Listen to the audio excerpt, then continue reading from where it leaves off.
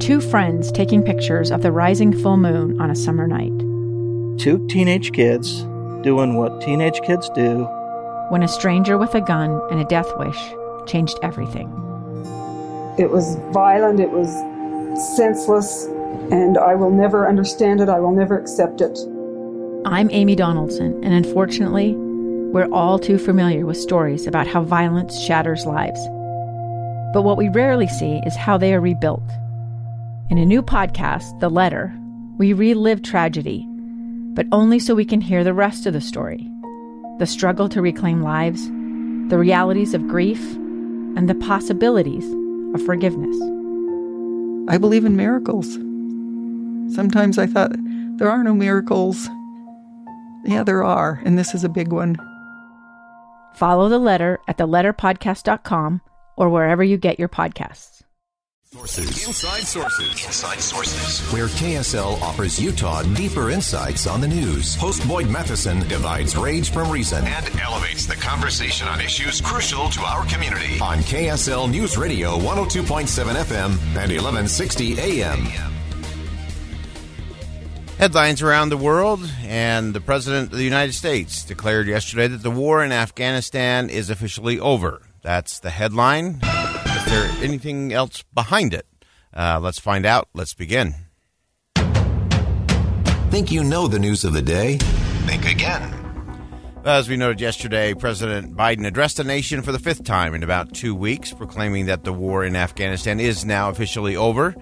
He defended his decision to withdraw. He praised the mission as a success and outlined diplomacy as the pathway forward. So what does it all mean? What does it say about the leader of the free world? What does it say about our allies and alliances around the world? And I want to break that down and dig into that just a little bit deeper today. Yesterday I made the comment that I was really rooting for the president yesterday. Like I was, all day long, I was really thinking, I hope the president nails this speech.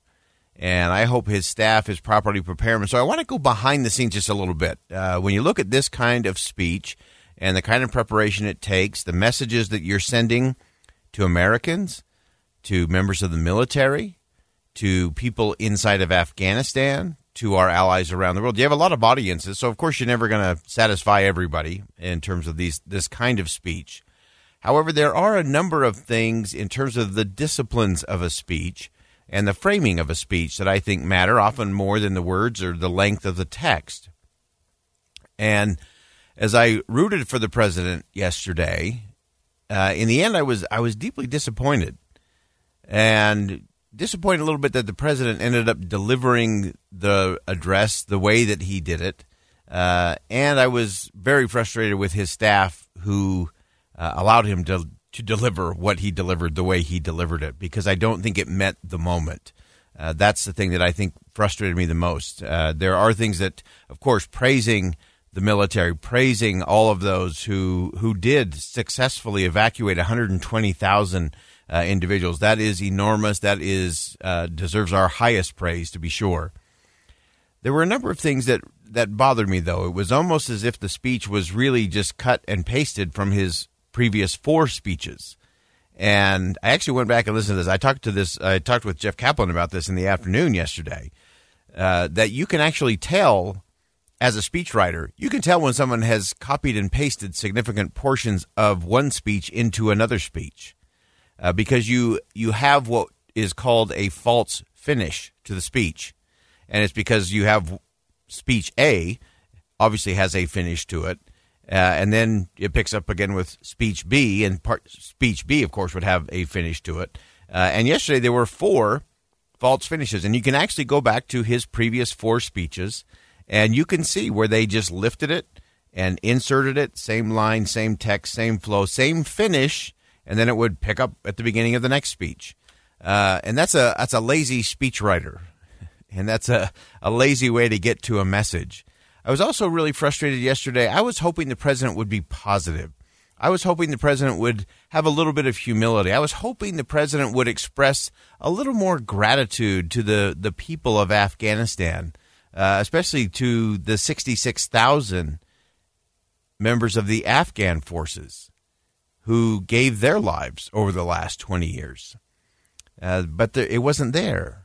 He was angry and defiant. He was defensive on a number of things that, again, just didn't seem to match the moment.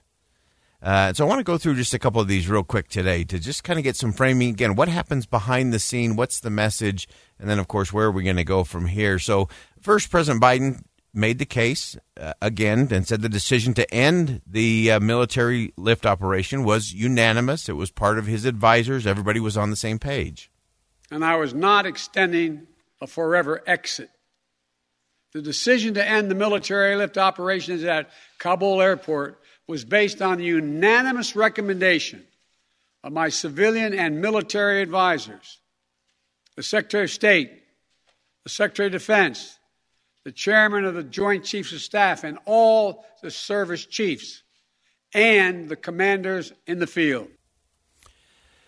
So, again, kind of creating the framing there was really critical for the president. Then he kind of got into this space that just didn't quite ring true to me, and he didn't seem to quite have a full grasp of it as he talked about those who were still in Afghanistan, Americans, some who wanted to stay, and then just talking about some of the numbers, human lives, in a way that didn't quite ring true to me. Now we believe that about 100 to 200 Americans remain in Afghanistan with some intention to leave. Most of those who remain are dual citizens, long-time residents who had early decided to stay because of their family roots in Afghanistan.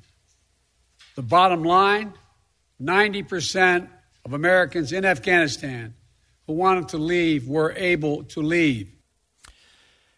In a life or death situation, you never refer to people as a percentage. To say 90% of Americans got out is offensive to me because each of those is not a percentage. Each of those is an individual. And actually later in the day, the White House did walk back that 90% number as well as not being quite accurate either. But I wasn't so worried about the accuracy of the number. I was more concerned about the callousness of the percentage. Each of those is a human. Some of those were very young. Some of those were young girls. Some of those were children. Some of those were our allies. And many of those are our citizens.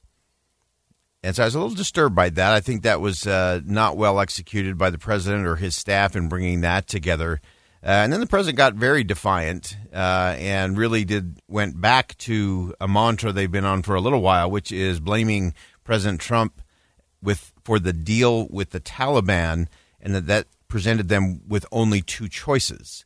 And that is a classic false choice. It's a false premise to make a decision on. Take a listen. My predecessor had made a deal with the Taliban. When I came into office, we faced a deadline, May 1. The Taliban onslaught was coming. We faced one of two choices. Follow the agreement of the previous administration and extend to have more time for people to get out. Or send in thousands of more troops and escalate the war. That's a false choice. He obviously shown on a host of other things that he was not bound by things that President Trump did during his administration, and to believe that you were bound by an agreement with the Taliban just didn't hold water or ring true either. So while there are things that are great positives, I thought the president missed the moment in his message. I thought his staff let him down in terms of his preparation to deliver that. This should have been and could have been a moment to unite the nation. It could have been a moment to reconnect with our allies around the world and to send a signal to our enemies as well. And I think on this particular issue, again, Republican, Democrat, Independent, regardless of where you fall, I think the administration missed the moment. Think again with Boyd Matheson on KSL News Radio. 2 years ago, Americans watched in horror as a crisis unfolded at the Kabul airport. She was tear-gassed and beaten. Images of thousands desperate to escape Taliban oppression filled our news feeds. More than 80,000 Afghans made it to America. But the story didn't end there. It was very cold. There was no power, no heat. Who would help our newest neighbors? I'm Andrea Smartin. In Stranger Becomes Neighbor, you'll hear the stories of some remarkable refugees who left their homes and their dreams behind, only to start over from zero. Their only possession was 3 blankets. And you'll meet Americans who stepped up to help them. You want me to come when you deliver your baby. What can one person do in the face of an international disaster decades in the making? That's Stranger Becomes Neighbor. Find us at kslpodcast.com. Follow us on Apple Podcasts or anywhere else you listen.